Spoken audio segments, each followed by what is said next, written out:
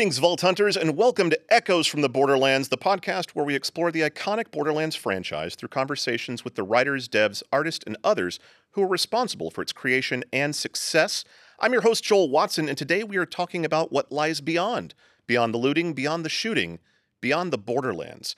I'm joined by co-founder of Gearbox Software and president and founder of the Gearbox Entertainment Company, Randy Pitchford, president of Gearbox Properties, Randy Varnell, and director of Gearbox Cinema and Cinematics Group, Matthew Ward. Welcome. Thanks. Hey, awesome to be here. Yeah, I like the way you said beyond the. It felt like beyond the Borderlands. It's like you could do Rod Serling stuff now with that. We are stepping We're going beyond. to take you beyond the Borderlands. Let's talk about Beyond the Borderlands. There's 4 main games, 15 DLCs, not including seasonal content and live events, multiple spin-offs, including Tales from the Borderlands and Tiny Tina's Wonderlands, over 80 million copies of Borderlands games sold worldwide, making it one of the best-selling franchises in video game history. It's expanded into card games, comics, novels, and now a feature film is on the way from Lionsgate, directed by Eli Roth. Where does the Borderlands go from here? Oh, man. We're just getting started, buddy.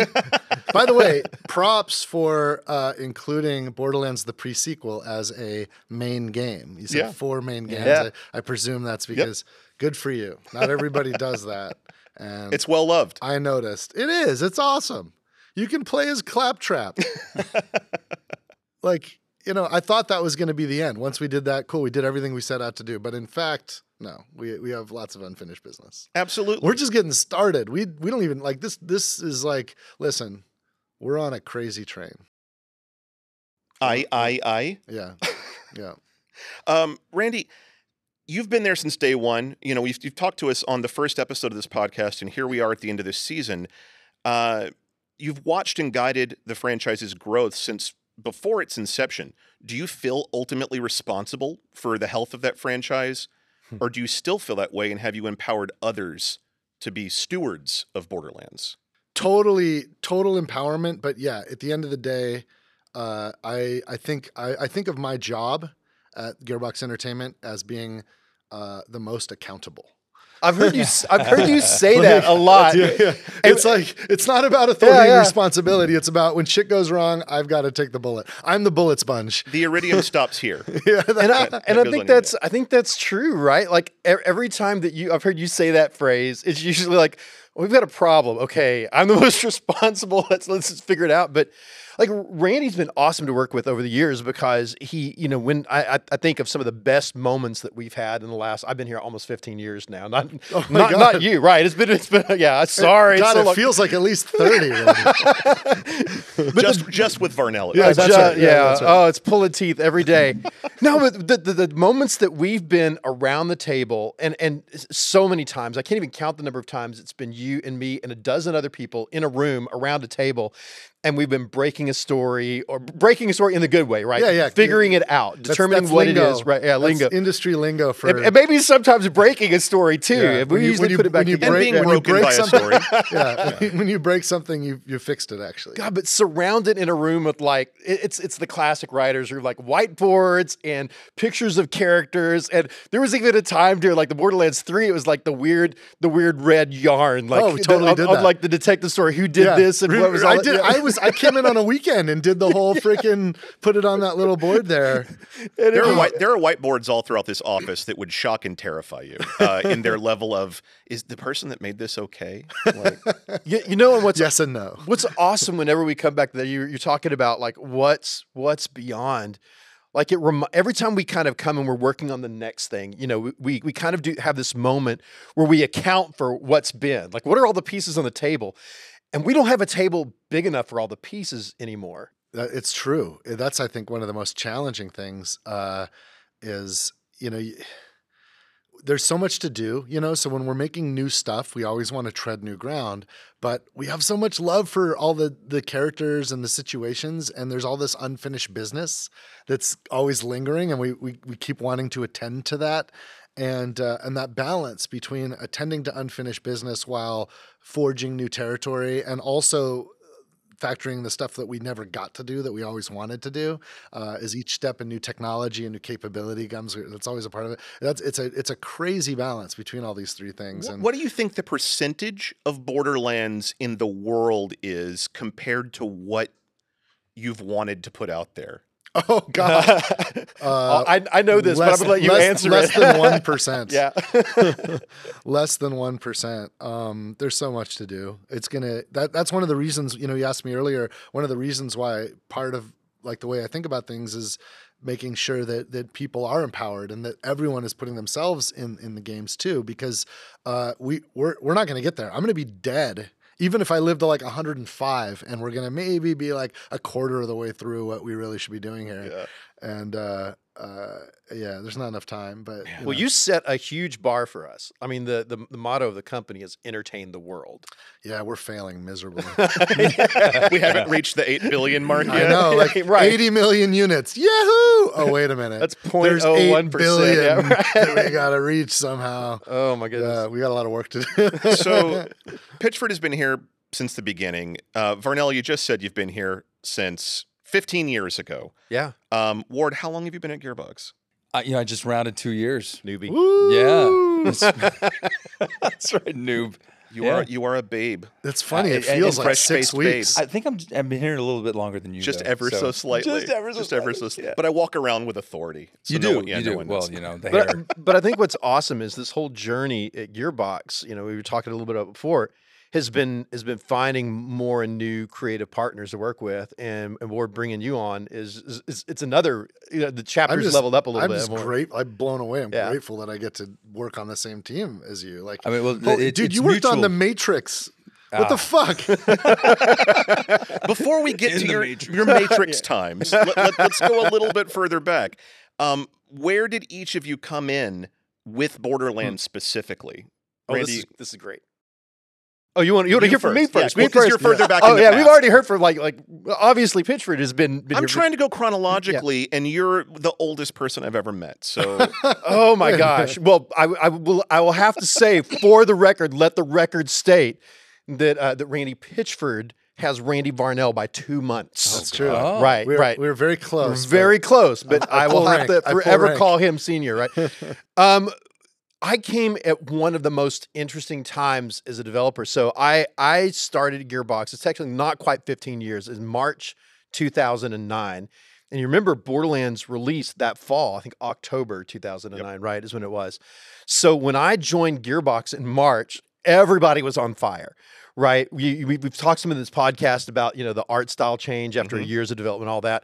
They just done that. They were doing it. We had a whole episode, I think, where we talked, Randy and Mikey talked about like just putting in, I was there when the first time I saw the Marcus intro land in the game. Because I came in and they're like, you want to play test Borderlands? I'm like, yes, please. Like it had everything all the things I love about game, RPG, shooter, crazy style, good writing, all of that was there. It was like a game built for me. And I had little to do with that first part of it. I got to play test some, I got some feedback, but largely that first year I was working on a different project. I came in and got to be a cheerleader. I was really just a fan that first year. And while everybody at that point, you know, right before a game comes out, there's always a lot of self-doubt. Have we done the right thing? Have we made the right decision? Is it going to work? And I was the one just sitting there saying, yes, it's good. It's really good. I'm going to play this. And I do. I think if you look at Steam, Borderlands 1 for me is something like 300 or 400 hours. Borderlands 2 is like, I played the hell out of that game because it's great. did you feel like coming in as sort of an outsider? I mean, it's for anyone that's not in game dev, the last 6 months of a project might as well be the last 1 or 99%. Everything and nothing happens at the very end. That's right. There's so much work that went in before that you missed out on, that you saw a nearly complete product. Did you feel like you were the test bed? Like, hey, we've got someone internal who is excited about this, but you don't have any skin in the game, I guess is what I'm saying. No. Well, yes and no. Like, here's the reason I've been at Gearbox all this time, because I worked some pretty cool places before this, but Gearbox, I want to be here for another 100 years, please. But the thing that's really awesome about that first year is, even though very few people knew me, I came from, you know, another small game company in Dallas where I was doing some other stuff, and no one knew me. I was working on a different project, But every time I had a piece of like, hey, this is cool. What if you did this? And like, oh, I know you probably have no time left. Everybody, even on fire, listened to me, respected to me, heard. It'd be hard for me to say if I had any material change contributions in that, but I didn't feel that way. I felt like a valued part of the team from literally day one at Gearbox. And there's a sickening enthusiasm that runs throughout this company. It's a virus for sure. Yeah. So it was one of those things that in that first month they're like, I want to be here forever because this is fun. Like these people aren't rejecting me. They aren't casting me out as an outsider. I was working on Brothers in Arms originally, and it was a very, very different tone of project from Borderlands, right? And so, but I never felt dismissed or unheard or unwelcome. It was really great at the beginning. And I think, Randy, you're talking about how we've always strived to put everybody in Borderlands that's been invited. That's been the case from the very beginning, probably even before I was here. But it was awesome. It felt good, and it makes me really excited. It's something I've tried to replicate with my team, and I hope we replicate for years going forward. And to be fair, though, you probably came in seeing like the worst possible way to land a game. Like today, like sure. we're pretty good now. We're relatively sophisticated. Yeah. We like to land the plane. With Borderlands 1, it was like. Like that, it was nuts. It dropped from orbit and landed. It was VTOL. It was not a landing. It was a vertical. But passionate people make passionate games, and that's always been something that's been awesome about here. And it sometimes creates hot landings because you're trying to. I think we work right up to the bell and then beyond. So it's pencils down. It's like you work till midnight. I can still do doodles in the margin. It's like those scenes in movies, where you have till midnight to make the decision, and the clock starts striking, and literally the scene is going on where the person is still doing stuff, and bong, and you're doing stuff, bong. Like that's how it feels around here. But that energy is great, and all the producers that are listening to this are telling me, "Shut up, Varnell. Shut up, Varnell. We want to." And I think you're right. There's a maturity that's come as we master and get better at games where we're a little bit better than that. But we work until we are forced to put pencils down to get everything that we can in the games. And maybe that's the kind of the thing is the people that tend to thrive at Gearbox tend to have what I call high give a shit factor. Yeah, for sure. You have to give a shit. You know what I mean? And when you do, it's like you can't stop us. We're gonna make stuff happen.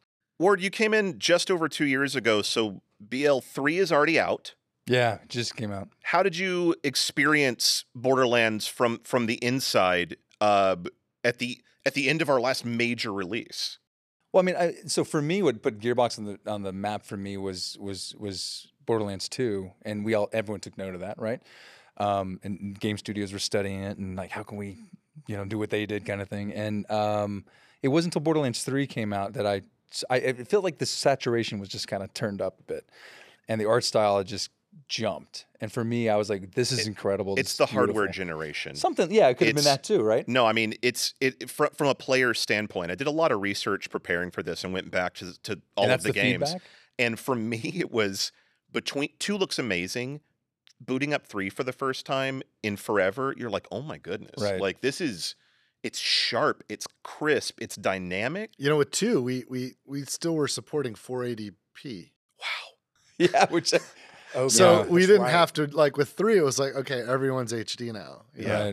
So it changes everything. Like from like line, when you're talking about like the shading we do with the line thickness and some of that other kind of work, it changes that fidelity change just makes that intent of that graphic novel look in real time really, really pop in a way it never could on prior generations. It's one of the reasons why I've been so like gung ho for all the efforts that people have had to like remaster this stuff, and to like take the back catalog games and make them like run with more modern technology and modern graphics, and we up the content, we up the rendering, up the lighting, and I'm grateful because like the old games look like garbage to me, but now they look amazing. So when you buy the new games, as we like have these like remastered collections and remake collections, it's just awesome to be able, if this is your first time experiencing Borderlands 1 or 2 in today's technology in today's world with this product, like that's the way to do it. I wish I could like be back then and have a time machine teleporter to play the games for the first time now, and then go back so I can. And the good news is people have that opportunity right now. They have it always to always jump into the franchise and now experience it in that new way. So yeah. You don't have the time machine, but they do. You know what's weird though too? A lot of us, our memory of it, like because we are moving forward with our experiences, we'll kind of fill in that. Right. You know, we feel this a lot sometimes with remakes of old nostalgia games. You know, where the memory of it is. I think a lot about movies that I saw as a child on a 13-inch CRT TV, and then you see them again later in high def, and it's like, have I ever seen this movie before? Yeah. Right, Like, right. Is it, so seeing that shift from 2 to 3, was it as a director or as a fan that you went something? I think it was special as here? just as an artist. I think, you know, just recognizing what the animations, how just the jump. And for me, not even realizing that the two were connected, you know, and then being like, oh, that's a sequel. That's a third. Oh my God, it looks great. It's amazing. And I remember even playing that, and I'd played 2, and it was such a big jump in the whole, just the opening mission, just you know, with Claptrap. I found Claptrap a little bit less as desirable in 2. In 3, I was like totally following. I'm like, where do I go next? You know. And, so it felt like narrative was a lot stronger in that game too.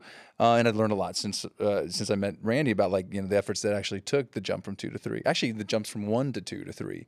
And I just saw Gearbox was doing everything that I was like really attracted to. I was like, this one thing is that great. we've learned on this podcast as we've gone from before the beginning to now and to the future and beyond is with every release, everyone involved is saying, let's do it bigger, let's do it better, let's do more fun, let's do better looking, better sounding, better story, like better character, everything. There's no desire to stagnate.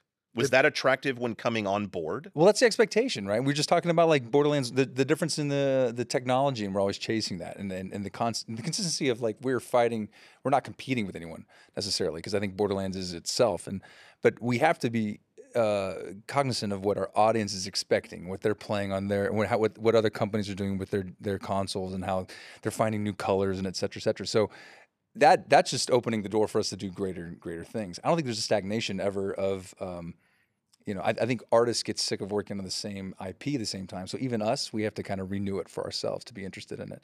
If we kept making Borderlands 1 and then Borderlands 1 and then Borderlands 1 and then Borderlands 1, yeah, we'd have a serious drop-off rate. And Varnell, to your point, it's that stagnation is sort of, it sounds like it's instantly eliminated by the enthusiasm within. Oh gosh, like yeah, I can't think of many places where we've really gone stagnant. Like every game that we've done, we have this really cool thing that we do with Borderlands, right? Where we stay kind of alert and focused on what are people digging.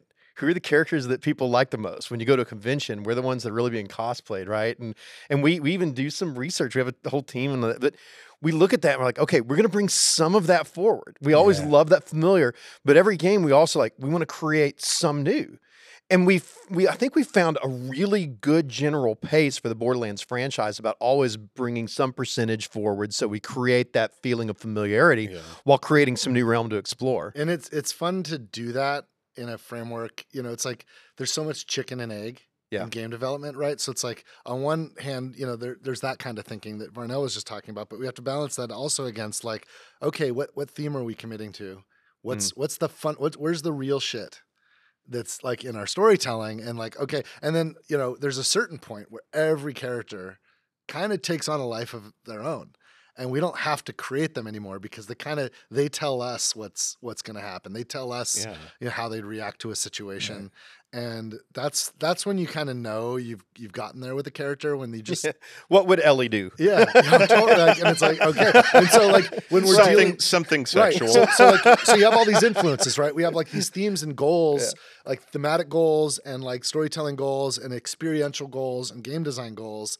And then you think about like, okay, there's the landscape of what exists. There's the dreams about what we want to try to create. And then there's like what players want and expectations are, and all that's in the soup, you know? And we got to figure out, okay, what go, you know, those are all ingredients in the kitchen, I guess. And you have to figure out what's going in the soup. And from a practical player standpoint, a place where I really felt that was in 3 when Sanctuary is a spaceship. Yeah. it's a familiar location with familiar characters that comes with you elsewhere. It's almost the perfect bridge. And look at the murder we got away with that, right? Because like we wanted that to be a thing, but it's like at the same time, we expect a place where Moxie's going to have her bar. Yeah. So we just put Moxie's bar on the spaceship. Yeah. Like it makes no sense. We're like, fuck it. This is what. Crazy Earl's in a closet on the spaceship. That's the other one. Crazy Earl's just like, he's just like, what's he doing here? And Marcus has a shooting range. Like on the spaceship, there's a shooting range. Like, yeah, but it's fine. Like OSHA's not going to be happy with that. No one's ever complained about any of those things because it feels absolutely correct and fine. And that's what got me into this. All of that character. There's nothing boring in this game. Right. It's never a dull moment. And I still today find new things that I love about this property. And then how we've spun it off and stuff. It's just it's awesome. It goes on forever. And when we get a little bored, then we throw in a Velociraptor as the holiday vendor. That's right. Because that makes sense. That's great. We've talked a lot about what is special about Borderlands and sort of how we've expanded it. What is it about Borderlands that demands expansion beyond the main games, into other media, into is it story and character, is it humor, or is it just good business? No, look, one of the interesting things that happens when you make like with a game like Borderlands, fortunately there's a lot of people that love games like that, but it turns out that we have players that have literally spent thousands of hours in the Borderlands, and they have people in their lives that they'd like to share that with in some way. But those other people in their lives aren't going to like jump in and spend 1,000 hours doing a shooter looter. So by creating other kinds of ways that experience could be shared, then it sort of lets people come together in this fiction that they love, in this universe that they love, with the characters that they love. You know, I think there's going to be a lot of people that go see the Borderlands movie that have never played a Borderlands game, but they're going to have heard about it, or they're going to have been brought there by somebody who has already seen the movie and loves the games and wants to kind of bring them into the world. Oh, that's fun. And sometimes we'll create new gamers out of that. But it's also the other way around. The other mediums can do things that the video games can't. You know, with the video game, it's like, it's amazing that our species has figured out how to make this form of digital interactive entertainment where an audience can affect the outcome, can control the camera, can absolutely control the camera and have like total control over what they're looking at and where they're headed and what they're doing. And that's beautiful and amazing. Obviously, I've like committed my life to this medium, but there's other kind of things you can do in storytelling if the storyteller has control over the camera, and there's other things we could reach. And you know what Borderlands gives us is a place to mess around with that uncomfortable median between two opposing ideas, right? That's literally what the word means. It's the space between these other things, right? So, you know, from a genre level, mixing sci-fi and Western, you know, but from a character level, it's the difference between who a character is and who they wish they could be, and exploring that messiness between those two states sometimes could be done better in other mediums, whether that's a graphic novel or a comic book or a film, and it's awesome that we live in a time and place where it's possible to explore characters and a thematic intent behind an IP in multiple mediums. And I'm grateful that you know that our IP is earned that right to be able to do that. Varnell, you're in charge of our overall narrative development for Gearbox. You oversee that department. I do. That department has produced, well, actually, that's not true. Before that department existed, we produced a comic miniseries written by Mikey Newman, Borderlands Origins in 2012, told the story of how the 4 original Vault Hunters met. We've done a series of novels with John Shirley from 2011 to 2013. We have another novel on the way from Anthony Birch for March of 24, set in the Tales universe. Is a full expanded universe the ultimate goal? You know, I think, you know, listen to what Randy's talking about, like summing up how the interactive pulls us in. It is a really cool medium of storytelling. So I've never been a smoker in my life, but you describe people who smoke a lot as chain smokers. I've always described myself as a chain reader. Right. Right. I was the kid, like if you look at from the time I was about 10 till now, my book closet at home is just this stack of stuff. And you buy every #1 comic that comes out every month. Yeah, well, that's a whole other, we'll talk about that sometime else. I've got a problem now. But for me, one of the things I love about well-developed worlds is that feeling of when you're consuming that next chapter, that next section and all of that, and man, you're on the ride and you're loving it and it's got your hooks in you. And you love it and you feel like those characters are your best friends and like it's me and Lilith or it's me and whoever and I'm there and all that. And then that chapter ends. You finish that story, you finish that book, you finish that game. And I have this feeling, and I know it's a common thing in our culture. It's like, oh, yeah, it's over. And especially, man, when you get to the end of like a trilogy or something, and all I've ever wanted in my 10-year-old heart, is every time I have that feeling is to immediately, I need to buy the next one. And those moments when I can't go and get that next one, I'm like, I gotta wait a year. I've got to wait 2 years. I've got to wait 10 years for like some of it. It's like, it's always, And I think for me, Borderlands has reached so many people in that way of those great worlds that I love. And it's reached me too. I was a fan first and kind of got to inherit this, how do we do that?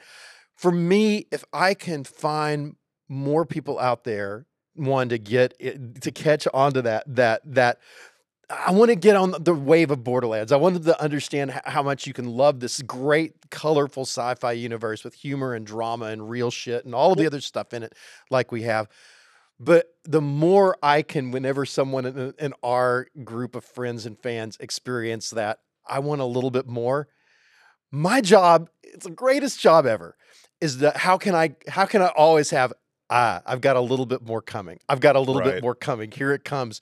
So part of what we're looking at, you're asking about the future. It's can we obviously are doing that with have done that with games and hope to do that with games in the future. It's so much redacted that we can't say anything about right now. Dude, there's a lot of unfinished business. There's a lot in Borderlands 3. Unfinished business, but Can we do that in other places? Like you said, that we've got Anthony's novel coming out, and we're doing it right now, aren't we?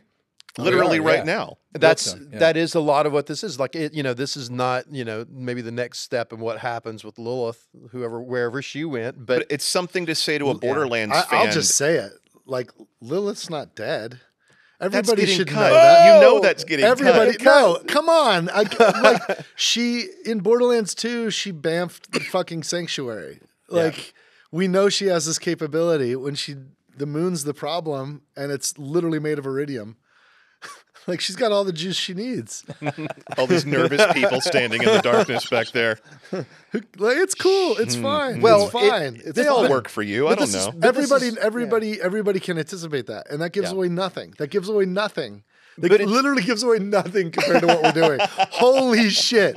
No, but like I can literally tell you what happens next with Lilith and what Elpis and all that, and it gives literally nothing compared to what we actually have coming. But building stories in that keep asking those questions, like I don't think they're ever.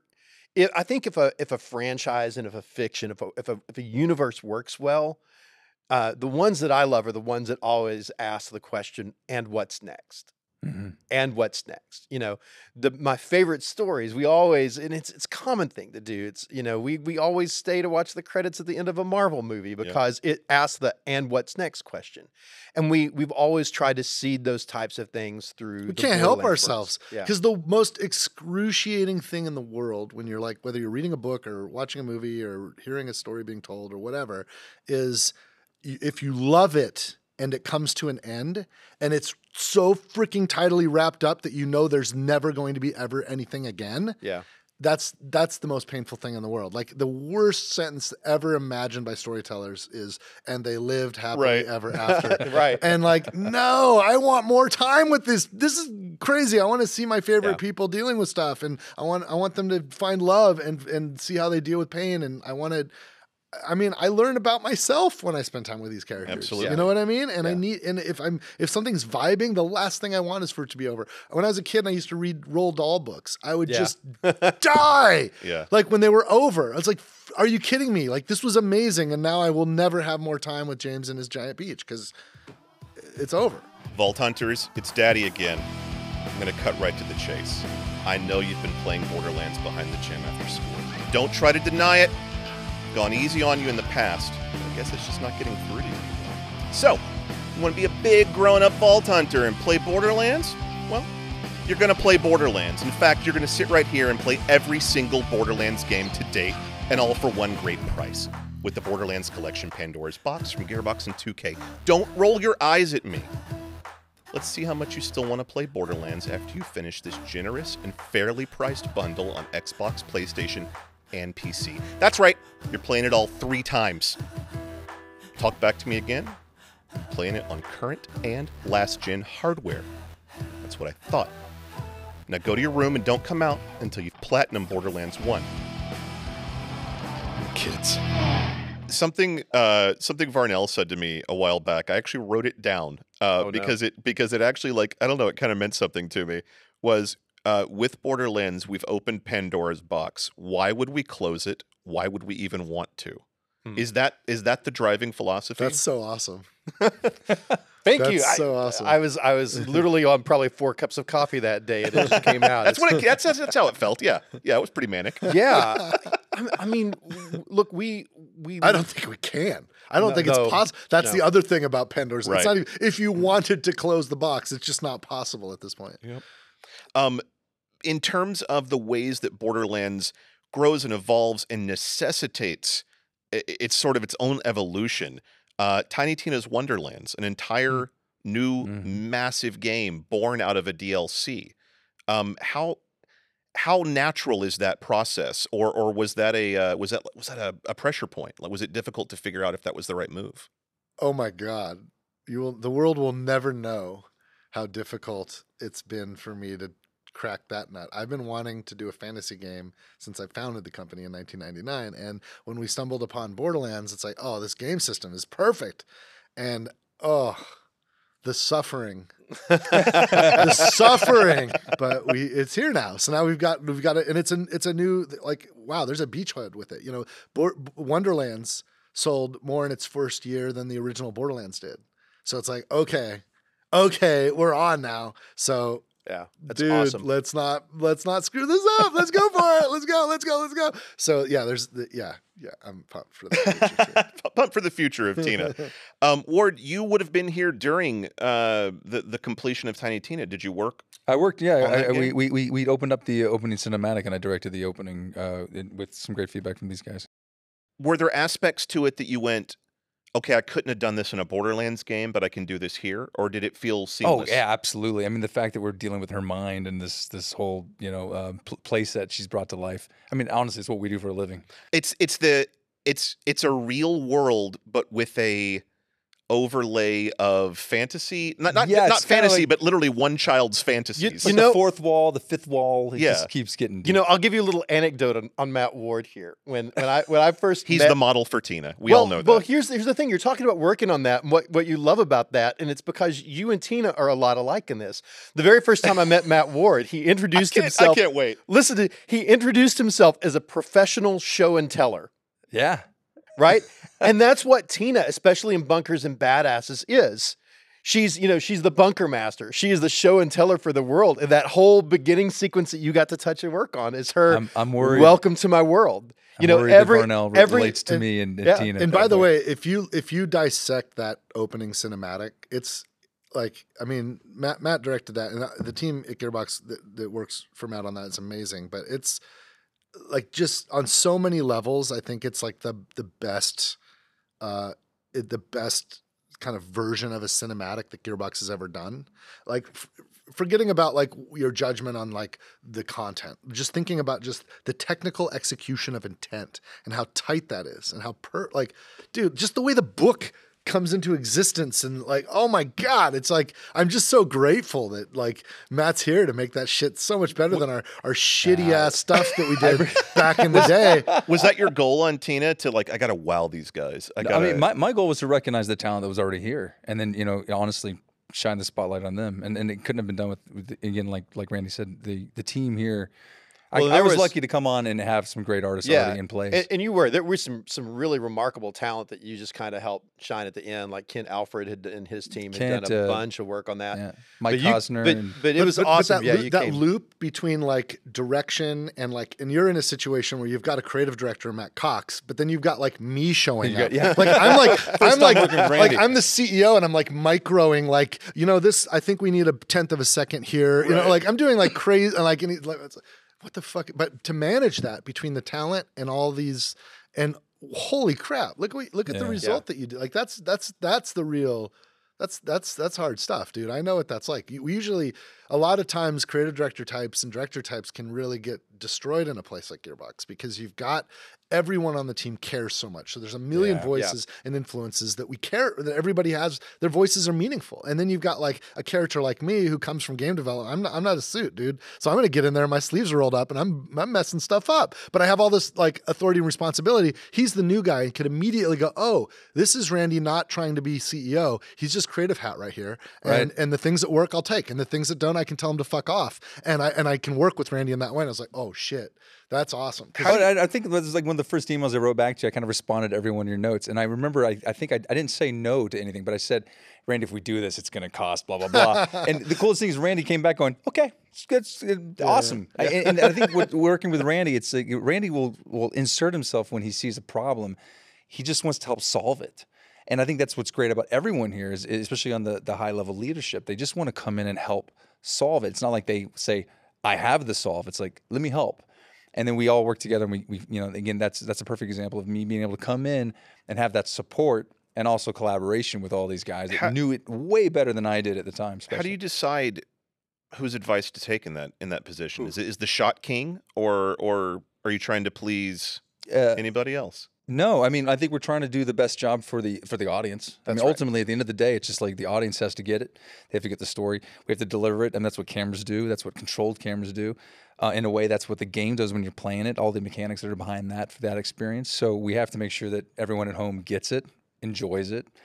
Again, it comes down to just entertaining the world. Yeah, I think when we do our best, it's when we're in those moments and we start to parse. That's my opinion. But what is the person who's seeing this for the first time? What is the fan of our franchise? What is the new person? What are they going to get out of this? What are they going to love for that? And we can really put ourselves in those seats. That's when I think we're at the top of our craft. As Borderlands continues to expand beyond video games, we've mentioned there's a movie coming out slated for August 9th, 2024. Includes Cate Blanchett, Jamie Lee Curtis, Kevin Hart, Jack Black. I don't even want to know how this cast came together. I feel like untoward things were done to get all these people in a video game movie. There's Oscar winners on that list now. That's outstanding. It is. When did a feature film become a goal for Borderlands? Oh my God. I started that process before Borderlands 2 came out. So The 2011-ish? Over a decade. Wow. It's been over a decade. And when I met the Arads at Arad Productions, Avi and Ari, Avi Arad was the founder and CEO of Marvel. And he and Ari, were coming at me saying, hey, like we think what we did for comics, we think that needs to happen for video games. That video games, there's real stuff here, and I like that thesis, but I beat the shit out of them. Like I made them, because dude, over the years, so many folks have tried to option property and come after us, trying to get us to hand over the keys to our babies so they can try to exploit them, and they earned it. So the first 3 years were probably just me just beating just courtship. And then, it because I was so cruel to them, I say nonchalantly, like we spent a lot of time, we became friends, and like I'm playing League of Legends with Ari, just right.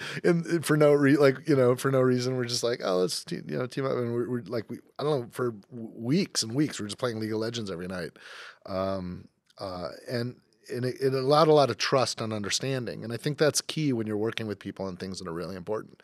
But that this movie thing, it's been a long road, but it's been one that we've really invested ourselves in too. Gearbox has spent a lot of resources, my own time and a lot of time of people just to both understand the process, but that same attitude, just trying to make, like Matt and his team, they've literally rendered CG that's in the freaking movie. Like the rendered here at Gearbox, it's pretty dope. Yeah. It's What pretty dope. does it mean to have a resource like that in-house? Where, I mean, do you feel like almost emergency support, or is it just like we're the SEAL team ready to be deployed? No, I think we're an extension of connecting those two, and that's what excites me is that the film industry, the game industry will maybe never completely connect, but we're recognizing where we can cross over a lot more. And having teams in house, and again, just seeing how Gearbox, when the film was kicked off, was so involved in this, and that might have just been Randy, but all the people that Randy's invited into that has been pretty amazing. Because I've worked with other studios that have actually worked with other studios and other game studios connecting that, and it's usually the IP is just kind of written off and it's licensed and it's gone.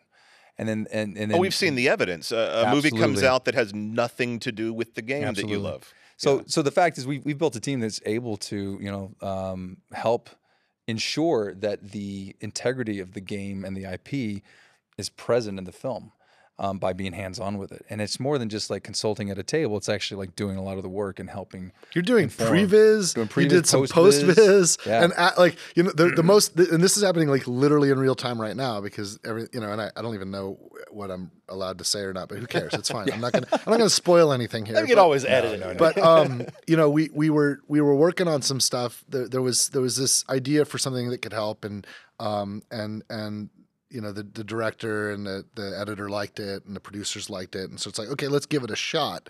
And so we created some animation. It's like, this is great, and we did it with a rig that was compatible with the rig in the movie for a character, and then it was like, well, shit, like nobody can render this. And like, it was like, well, why don't you give it a shot? So like Matt and his team literally render it from a video game engine and probably 10 or 15 back and forths with lighting and with, a little bit of feedback. Yeah. But now they're just like, you did it. This is great. Yeah, it's like, oh wow, it turns out, and look, that should be no surprise. Unreal Engine has rendered shots in freaking The Mandalorian. Sure. And it's you can let it bake longer and get like really great results. But it's the first time we've done it. Yeah, it's really cool. This is our first step of something I think that we all want to. It's a live action movie, by the way. Like this is not like a lot of this people is know that. Yeah, this is a live action movie. This is not like it's legit CG trying to fool the eye into believing it's reality. We had to make it look. We had to take the. I mean, again, we had to match the photorealism of it. So yeah. It's pretty great. But I think we do this more going forward. Matt, Absolutely. It's the reason that you're here with us, that we wanted to invest in someone that has a substantial past in Hollywood and film. Well, let's talk about that. Gearbox is moving into transmedia with comics and film and game, like physical games, card games, board games. Gearbox also has a slate of IPs beyond Borderlands. Duke Nukem is one of the most recognizable game franchises in the world.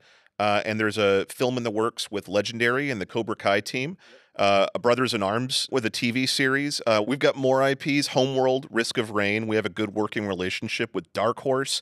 There's a lot of things in the works. We just got the Borderlands source book.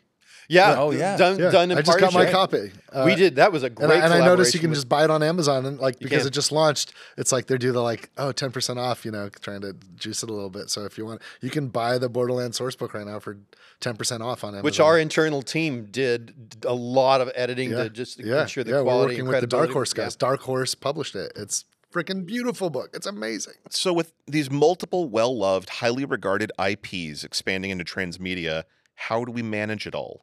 Randy Varnell. yeah, ask him. Well, you drink a lot of coffee in the morning, drink a little bit of bourbon in the evening.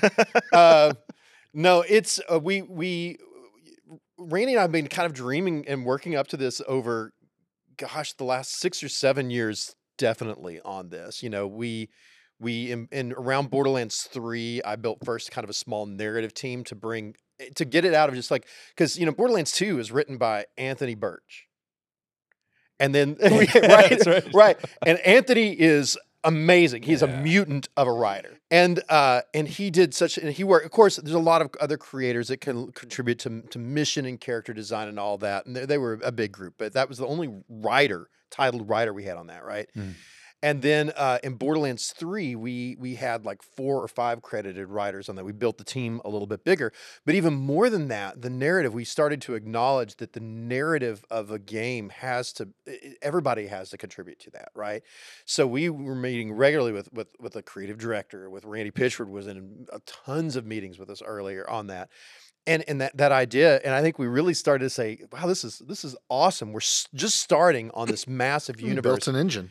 To build an engine that built could a do narrative that. Construction engine. And then from there we turned narrative into creative development, where we started to build towards cinema and bring cinema in it and other things. And then just over a year ago, Randy said, hey, I want to build an entire division that is like the connective tissue for what we do in the games and what we do outside of the games, that can remember our lore and that can do some forward thinking about franchise planning and all of that together, and then do it for all of the franchises that we have. And I'm like, I'm your man. I volunteer as tribute. Because I can't stop. I love worlds and I love stories and I love development and I love reader. I love all the different types of media, right?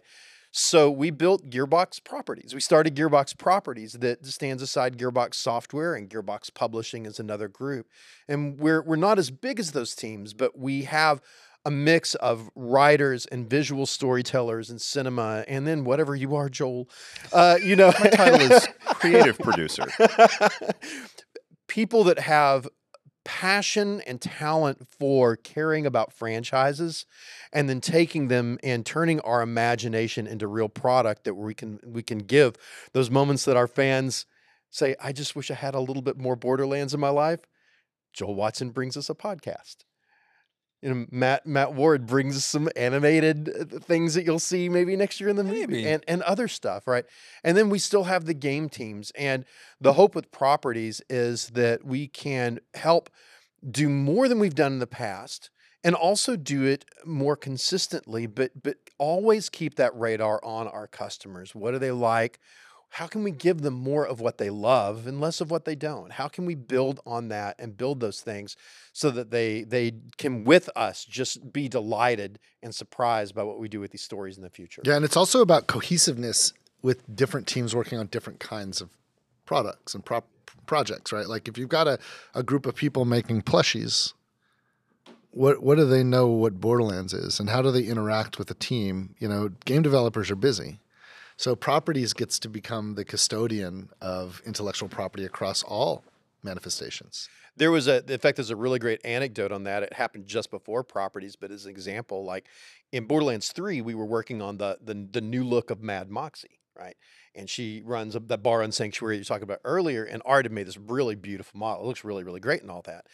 And one of my writers said, hey, she's missing a heart tattoo. She has a heart tattoo on her chest. And Art was like, Art, it's better. And the writer said, well, normally that's the case. Like, you artists are awesome and you do great work, and we love to see the new visions, and you're always thinking about the journey that the character's on and everything.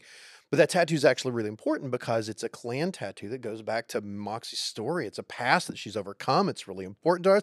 And our fans know this, and our cosplayers know it. You could see it on the cosplayer. And we actually had to have the art team open back up the asset come to later Jesus on, right? meeting.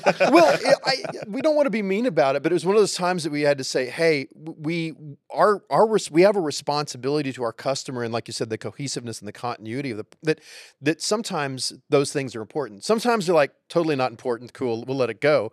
But sometimes it is connected to stories and connections to other people. Can you imagine what would have have happened if we shipped Borderlands 3 and Moxie had no heart? We would have shut down. We would have shut down the company for sure. Yeah, it was critical. It was like for some people, it would have been a gnarly. There would be feelings. It's small stuff, but it's 10,000 small things. I think right? I think that care and respect for the small stuff is what kind of makes it work, you know? It's like Yeah. there's a million things and they're all small, but everything is important. So it's like, One of the things that really struck me is odd but really interesting about Properties as you were putting the team together, as you were building out the roles that were necessary to complete this mission, was the addition of a lore master. I feel like that's a job that people, don't know exists, especially don't know exists in video games. It needs to exist in every game company. So once any world, and I think, like if you have an individual novelist who's writing your book, they're their own lore master. You know, to be internally consistent, you have to keep a Bible. You have to record all those notes and all of that.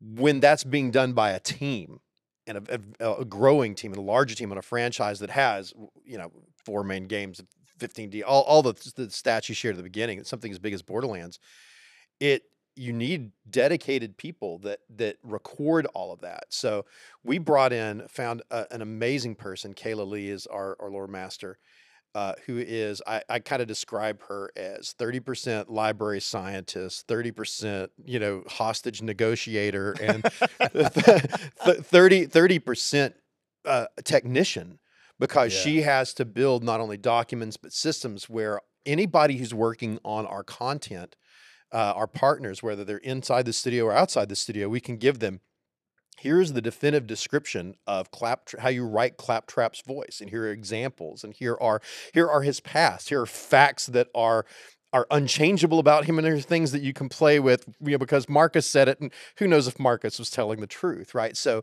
we have those documents that we share internally, and if we do that job, it sounds like the nerdiest job ever, and it is, and I love it. Sure. I'm a turbo nerd. I just, it scratches all my itches.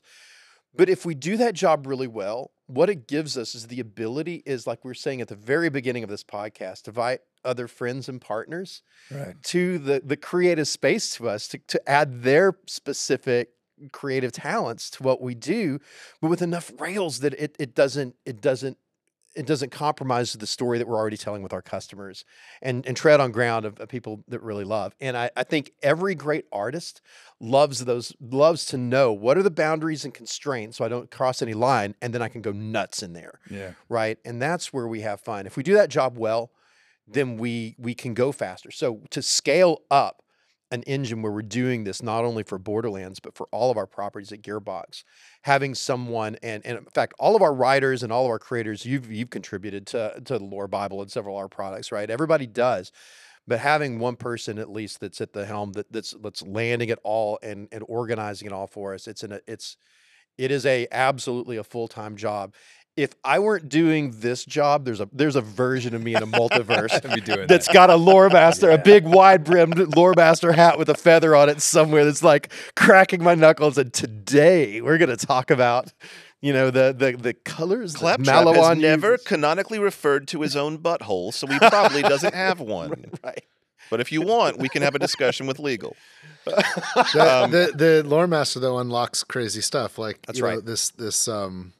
Like this project with GenVid. Like there's no way, there'd be confidence to let something like that happen without the fact that properties exist and there could be some connective tissue. Yeah, EchoCast. Look it up. It's wild. Like this might be a thing in the future of interactivity, and those guys certainly are really trying to do something that's never really been done before. And the fact that we can do it with Borderlands is awesome, but we have to take a risk.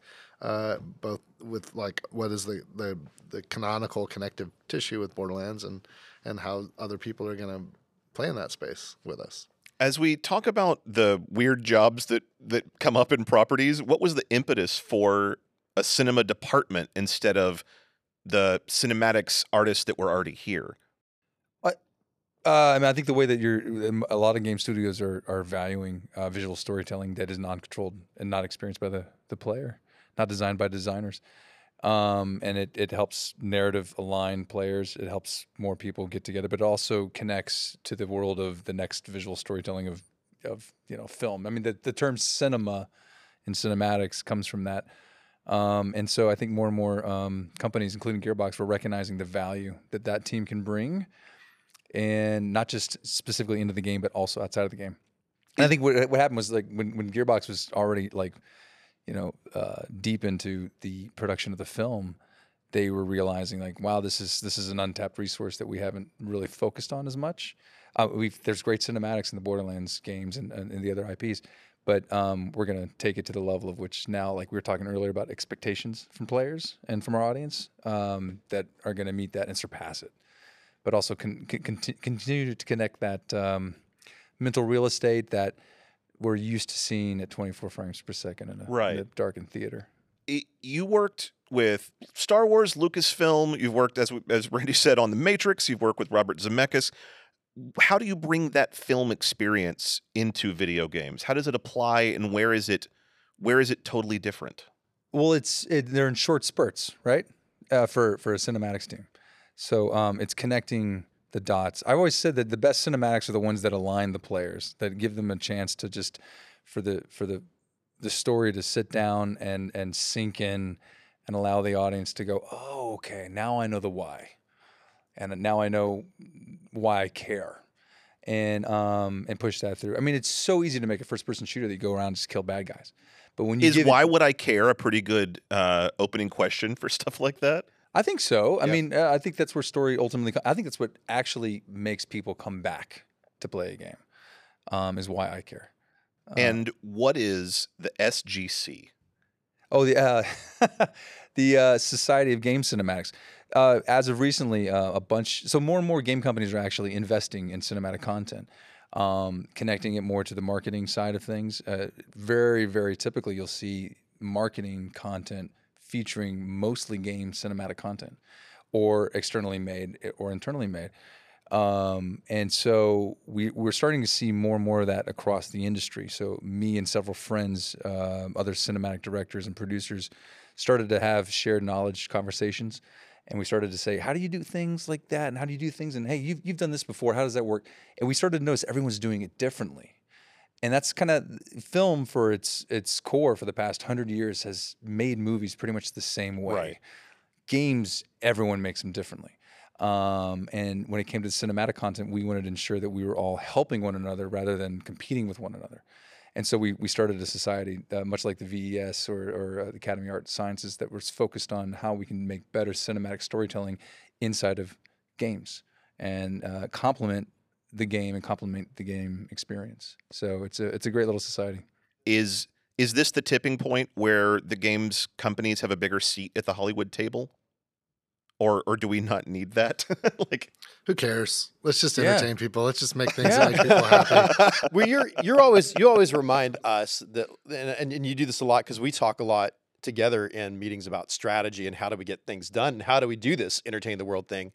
And I love one of the things, Randy, that you do is you say, like, look, if we don't have to do, like, there's an instinct of creators to want to bring it all in here and do it all ourselves. This is my creation, mine, my precious, right? And you remind me all the time that, but there are whole segments of the world that if we're trying to reach and people that we're really trying to bring into our family, we can't do it all ourselves. We have to find partners, and we have to have friends and people that we can trust. And especially as we go into other mediums, that like I've spent most of my life on making video games, on making software. I know a lot about that, right? Matt, when I watch you talk deeply about film stuff and get into that, I know a little bit because I've been around it a little bit, sort of, kind of, but you've done things that I've never even begun to touch. And it's really cool to watch. Oh, that's how you do that there. That's how this is organized. This is the work. And what's really cool is when we get to work with other partners and other people who have specialty, we don't have to do it ourselves. Yeah. We need to build those relationships and those friends and bring them in and then let everybody do the thing that they're great at and then share the universe together. When we make Borderlands on Broadway, I promise you that you and your team will not have to do any choreography. Yes. Okay, good, well, that's good because I cannot dance. No one wants that. Claptrap and I are about the same level. I do want to write Claptrap's "I Want" song though. That's I'm ready. Give me the piano. It's time to go. Borderlands is just getting started. Is sort of the vibe that I get from this whole conversation. It's almost not even a time to gut check where we are, but it's more about what haven't we done. It's excruciating because it's the most commercially irresponsible thing in the world right now would be to talk about the stuff we're all working on for Right. the future. But the future is like embarrasses the past. Is that what you hope if we're having this conversation in 5-10 years? Do you feel like that's the same? Oh, we haven't even started. Or Gosh, I don't know, man. Maybe we can get to 2%. Right? after a solid 2 decades of effort. Here's the trick. There's so many awesome and creative people around us here that, and when ideas begin to manifest in our minds, they're kind of beautiful and perfect, and we can see them. But the act of actually taking that from a mind and turning it into something tangible and manifesting it in the real world that can be shared and people can access, it takes a huge amount of effort. And so I think that the vision of what could be will always radically outpace the reality of what's been created. And I love that. Like, that doesn't frustrate me. That turns me on. That animates me. That gets me up in the morning. You know what I mean? And I'm here for it.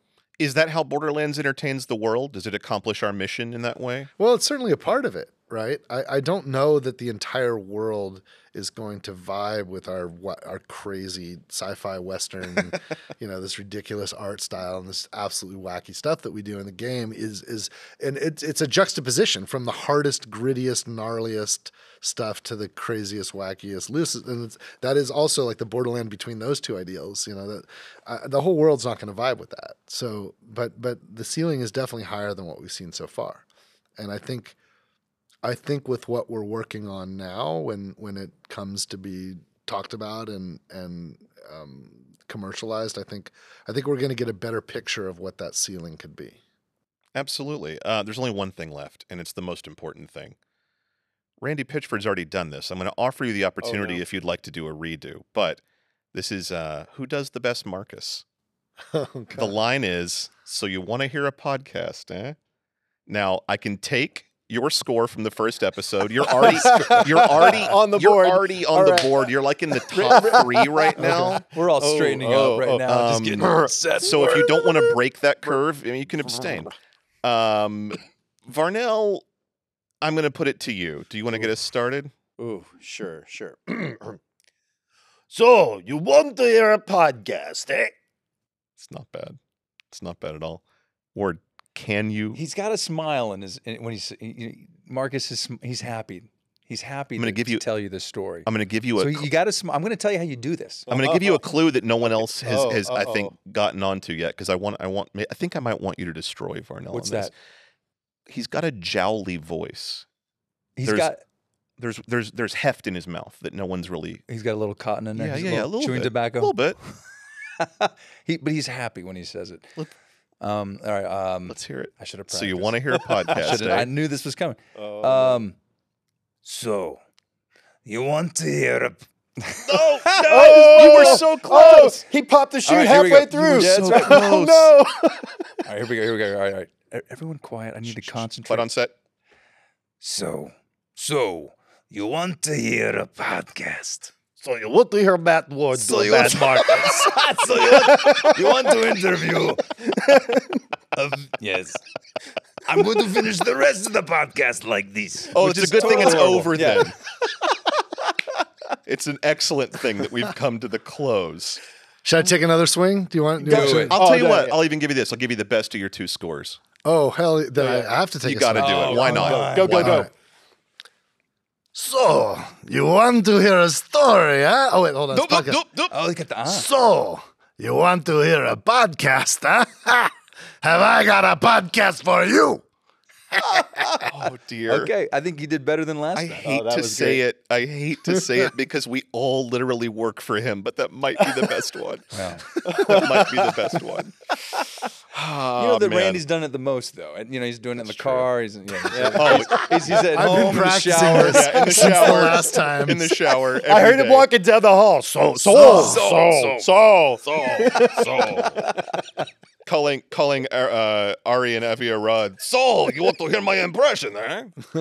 We did it, you guys. We did it. We did it. We did it, you guys. Thanks for joining us, Vault Hunters. If you've made it all the way to the end of Season 1 of Echoes from the Borderlands without subscribing to the audio version wherever podcasts are available, or subscribing to our YouTube channel, youtube.com/GearboxOfficial, what's going on with you? How weirdly irresponsible. Are you in trouble? Do you require assistance? No? Then subscribe now, or you're going to miss out on future seasons and future special episodes.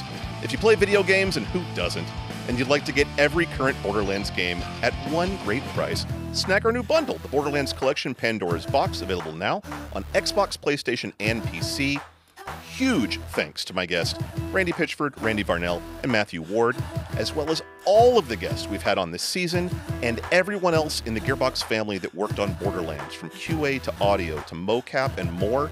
You've heard the stories from some of the people responsible for the big ideas that went into Borderlands creation, but it took the hard work and extreme talent of hundreds and hundreds of people over dozens of disciplines to bring this franchise to life, so we thank them all.